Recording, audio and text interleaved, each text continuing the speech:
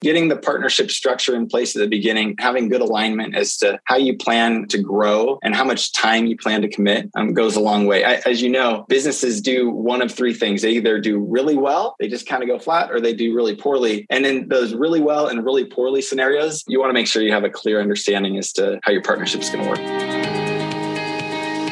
This is your daily real estate syndication show. I'm your host, Whitney Sewell.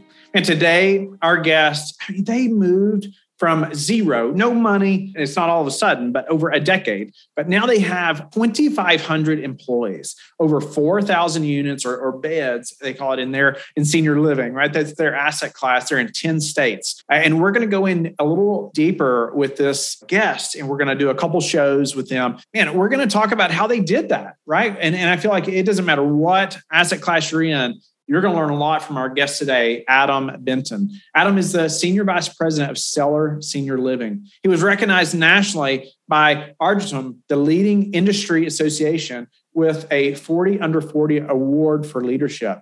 He served for 3 years on the Utah Alzheimer's Association Board of Advocate for Seniors with Dementia, raise awareness for the disease, and fund research. But he and his family, his father and brother-in-law, they started this 10 years ago. And you're going to hear about their growth today. And then in another show, we're going to follow up and hear more details about how they raised money for different assets as they grew. Man, they've grown a lot, right? And it didn't start that way in the beginning. You're going to hear about different systems, processes that they started with and ones that they use today. And then in another show, we're going to get into them raising money and growing their business, and then what they expect the future to look like for their business and just our market in general. Adam, pleasure to meet you. Honored to have you on the show. Just talking to you before we got started. I mean, you started a business a decade ago, and I mean, there's so many things that we're going to learn from you today. I have no doubt. There's many lessons that have to be learned in starting a business and keeping it going that long and scaling and growing, and even in your specific niche as well. I want to learn more about that. Tell the listeners a little bit about who you are, and so we can dive in. Yeah, you bet. And Whitney, thank you for having me on your show. So I'm Adam Benton. I'm in senior housing. About a decade ago, I started this business with my brother and my dad, actually, so three of us. And we started it with no money. We basically started looking around trying to buy senior housing assets. I found four after cold calling for about a summer. And at that point,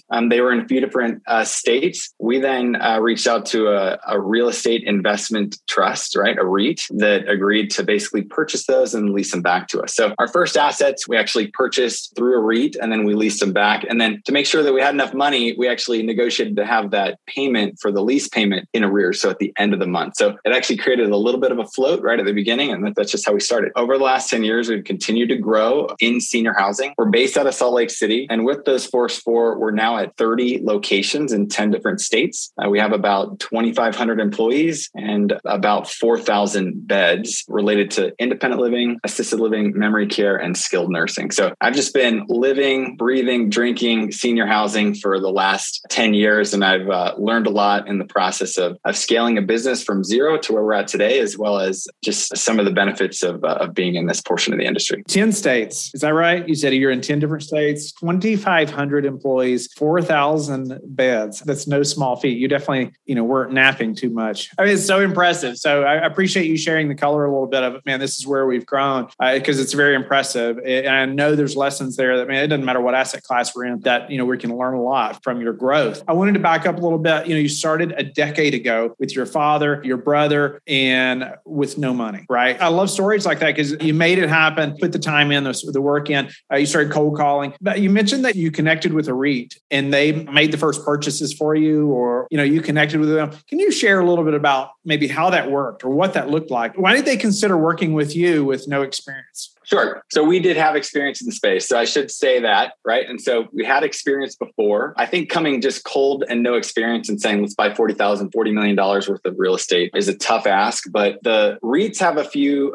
things that they want to get accomplished. One is, their goal is to continue to buy a diversified set of assets. And then those assets have to cash flow to be able to create earnings for their investors. Now, REITs can be private or public. In our case, there's a public REIT. And so those earnings get distributed through dividends. They want quality assets and then they want quality operators. So what we said is, look, we found these assets. So we actually were in control of that. And that's an important piece, is that we did rolled up our sleeves to actually find assets in which we controlled the purchase process. So if they wanted those assets, they had to work with us. That's something that you've always got to remember in real estate. And I think it's a key piece, is that there's usually some sort of puzzle piece that helps you control the deal, whether it's owning the land, saying that you're going to guarantee it, or in this case, finding something that you've actually locked up in a contract that allows you to get an outsized negotiating presence, right? And so we found those first 4 assets. The REIT wanted to buy those, and then we just negotiated an agreement in which we would lease it. They still had to have confidence in our ability to then continue to operate those, but it wasn't easy. And when I say we started from scratch, like we had no policies or procedures or anything. And so when somebody would call and ask for, hey, what does that form look like? Go, great, give me like 30 minutes, go make the form, send it out. Does that look right? Those are the kind of things that we really had to hustle at. And you're just working a ton. But over time, what's difficult gets easier. And as you continue to grow the platform, you can bring on more team members to help you out. I don't know if that answers your question, but partnering with a REIT at the start was a very good way to start. We now, of those 30 assets, we have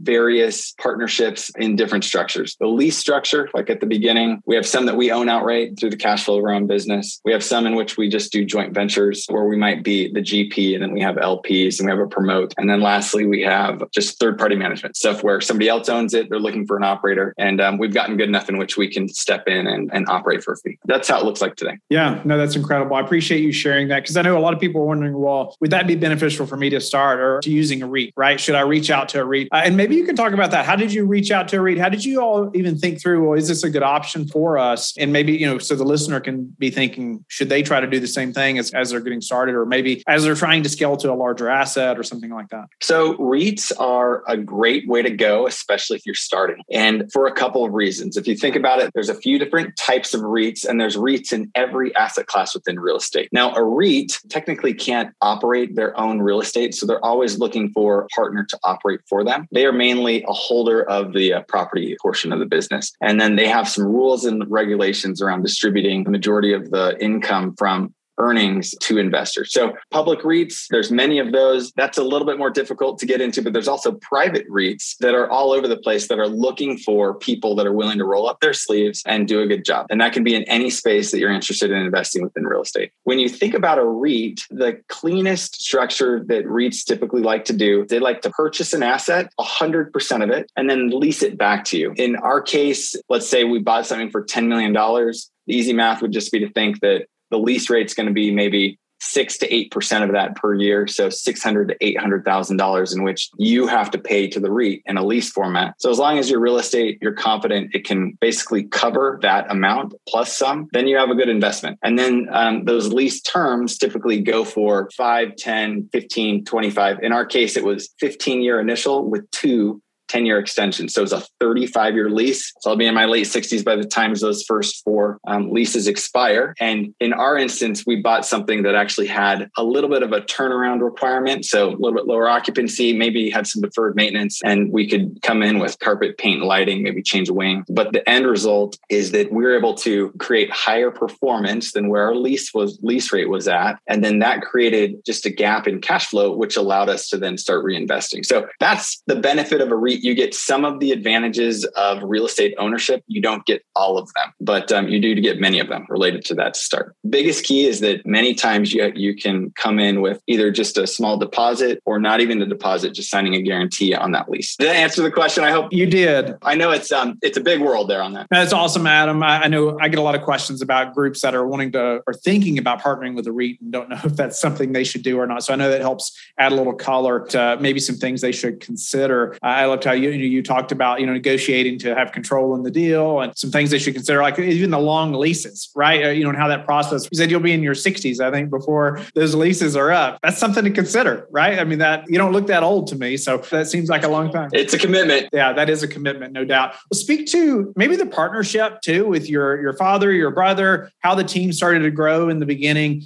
What did that look like as you all started to scale and purchase new deals and started to build out a team? Yeah. So, I mean, in every partnership, if you don't do it, I'd highly recommend an operating agreement, right? I mean, that's an obvious step, but I've been amazed at how many times people skip that step. That's basically like a prenuptial, right? Before you get married in business. And it just helps you set the terms. So even though I was working with my dad and my brother-in-law, we created a pretty clear operating agreement. So that outlines things like voting rights on big and small decisions, as well as how much time you expect to work in the business or what happens if you have losses. So those kind of contracts can go a long way into setting you up for success. That also helps you get in agreement as to what are your goals as a partnership. So in our case, our goal was to continue to grow to be where we're at today. If you looked at our business plan, which I put together, it's a really simple spreadsheet. We just thought, hey, if you just add 2 to 4 properties a year, right? In 10 years, you'll be at 30 properties. And that's literally what happened. And today we're at 30. So we average 3 properties a year. You hear a lot, it takes a decade to become an overnight success. So we're still got a long way to go, but it's literally been a decade. And so in that process, when we first started, we just found a Regis office center and there was just a few of us and we were still trying to complete this first deal. There was just 3 of us in there. We worked pretty hard to get that done. And so getting the partnership structure in place at the beginning, having good alignment as to how you plan to grow and how much time you plan to commit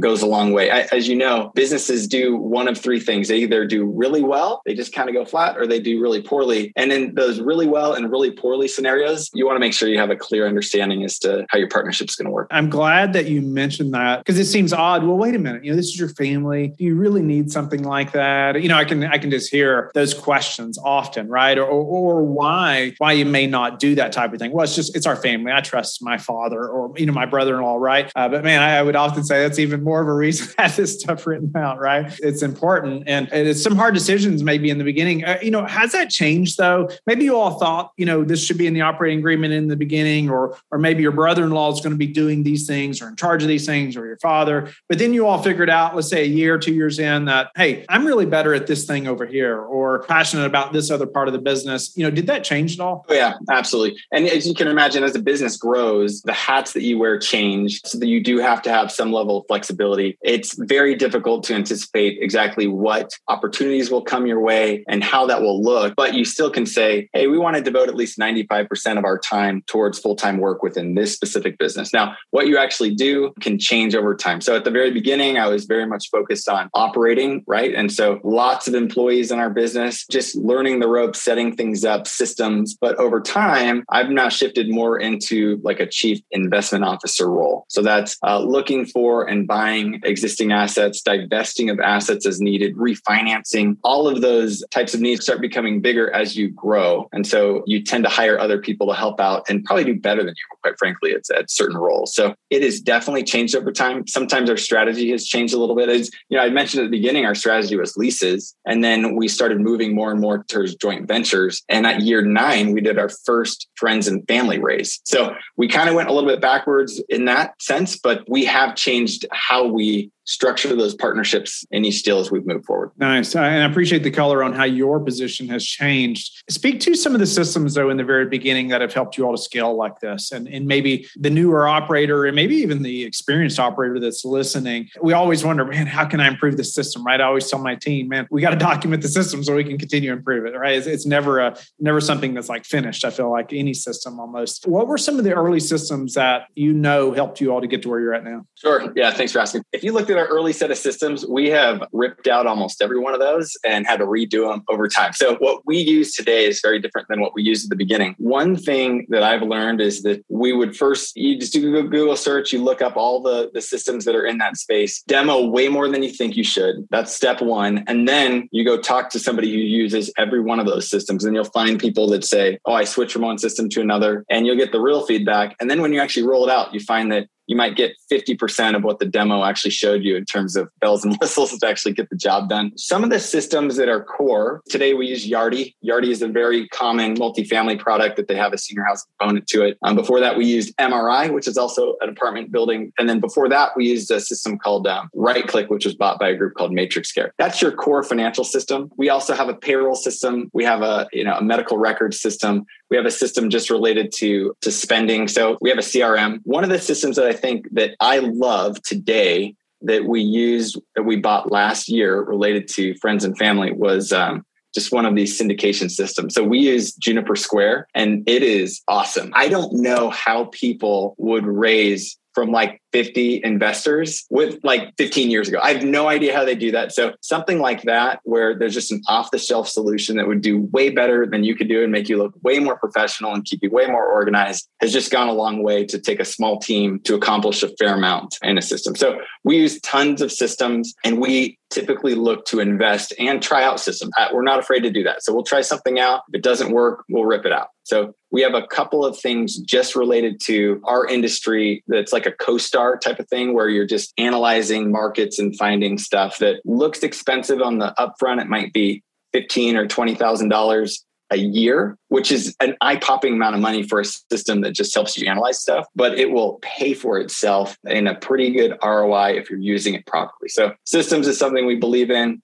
It's people, product, process. That product process piece is systems. So I can't talk enough about systems. Yeah, that's awesome. What CRM do you all use? Well, we have a couple. We started out using, was actually Zoho. You can get a CRM, Zoho, for free. We currently use a senior housing specific CRM called Welcome Home. No, that's awesome. And it is one of those things. It's like there's so many to choose from. The most important thing is that you have one and that you use it. You use it. That's right. Got to use it. And so I appreciate the other things too, like Yardi, Juniper Square. I've heard good things about them. We use InvestNext, a similar, product, which we can't recommend enough either. But yeah, I don't know how people did it years ago either. I cannot imagine the mailing the documents back and forth and oh my goodness, but something like that is just crucial. And you hit the nail on the head, I think too. And you say, man, it just gives you a professional presence, right? Your investors have a portal, they can log in, it just gives them the security, the feel of security anyway.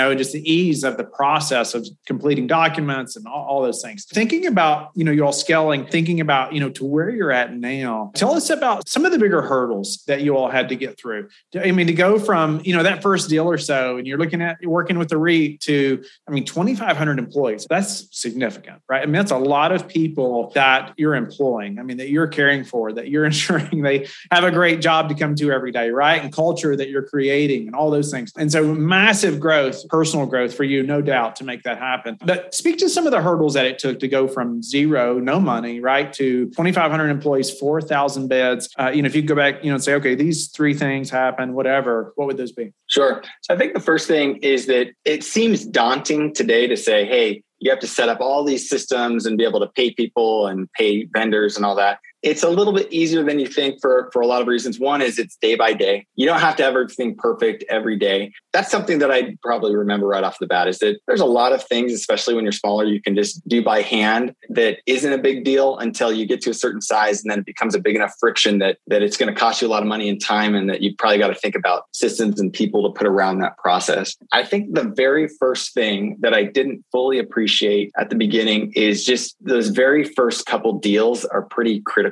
to getting correct. And so spending an extra level of time and effort into finding the right deal, sourcing it, underwriting it, and just making sure it's fully correct. That goes a long way. Now, one thing that I didn't fully appreciate at the beginning was that even though you might say, well, I don't know exactly, I'm just starting out, how would I know what the best deal looks like? There are a lot of other people that are interested in making sure that these deals succeed. If you end up getting debt on it in any way, a bank is going to go through and do a similar analysis to make sure that your numbers make sense, right? You can also lean on other people that you know in the industry to just say, hey, can you just review this? If you end up not actually doing your own management and you hire out a manager, you buy a multifamily property and you hire a manager, they can go through and do their own analysis on that deal. Getting the deal right at the very beginning is very important, but you can also lean on people around you that can just help verify your business plan. I would heavily do that. And they're invested in making sure that it's successful as well. And that'll save you a lot of headache and get you onto a good footing. You can make mistakes later. Just don't make them at the beginning. That's what I would recommend. Yeah, no doubt. Did you all have mentors? Did you all hire a mentor? Who was that for you all? Maybe not them specifically, but how did you find that person? And how did they speak into you to help ensure those first few were correct or were good?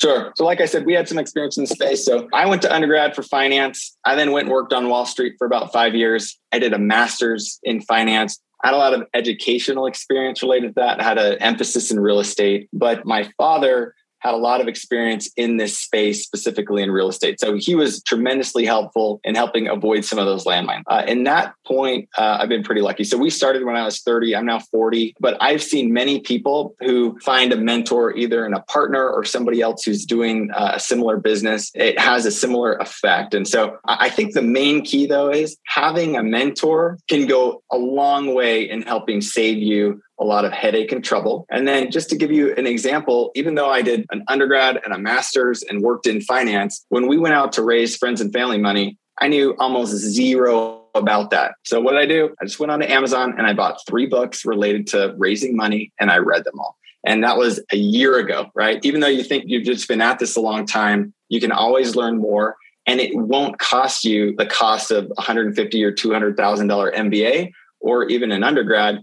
The information is out there. So podcasts like yours just go a long way and just helping understand what's out there and how to avoid things and how to learn stuff. And then you can always just grab a couple of books. I've also done a couple of specific real estate investment online courses that have taught me way more than anything I ever learned in my undergrad or master's. So I can't emphasize education enough, and it's cheaper than you think as long as you want to put in the time. And then just finding a mentor or two that are willing to help. And people are always willing to help with starting a business or even partner with you on it. That's my thought around just mentorship and partnering. You mentioned online courses. I don't hear that too often. Is there one that you can recommend quickly? Yeah, the one that I like is called Adventures in Real Estate. It's called Adventures in Commercial Real Estate, Adventures in CRE. And if you look that one up, I think it's a completely reasonable course. And it is a boot camp related to actually doing underwriting. And then the models that they have on their website, we still use many of those today to help in our business with waterfall structures or structures related to just understanding debt. They have it for every real estate asset class. That's been very helpful in saving time and just getting smart really quickly in the real estate space. That's awesome. I appreciate you sharing that. I know a lot of listeners wonder, how people educated themselves early on. And so that's so helpful. I want the listener to know right now as well that Adam and I are going to do a series of shows. We're going to do another show, at least one more, maybe 2. But we're going to go into some of those ways that they raised money in the beginning to how they're raising money now through different assets and how that grew and even his opinion on what the future looks like, in their asset class, but maybe just in real estate in general. I love asking that and talking that, especially to guys like him who have been in the business for a number of years now and are watching these things closely. No doubt they're tracking these things. I mean, you've got 2,500 employees, 4,000 beds. You need to know what's happening in the market, right? And you need to be able to predict things. And so I'm looking forward to that discussion myself as well, Adam. And so we're going to end this segment here.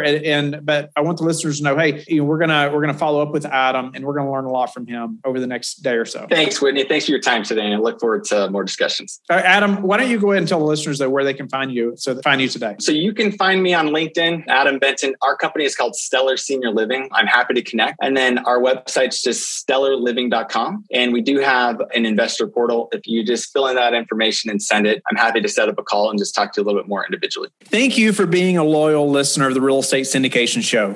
Please subscribe and like the show. Share it with your friends so we can help them as well. Don't forget, go to lifebridgecapital.com where you can sign up and start investing in real estate today. Have a blessed day.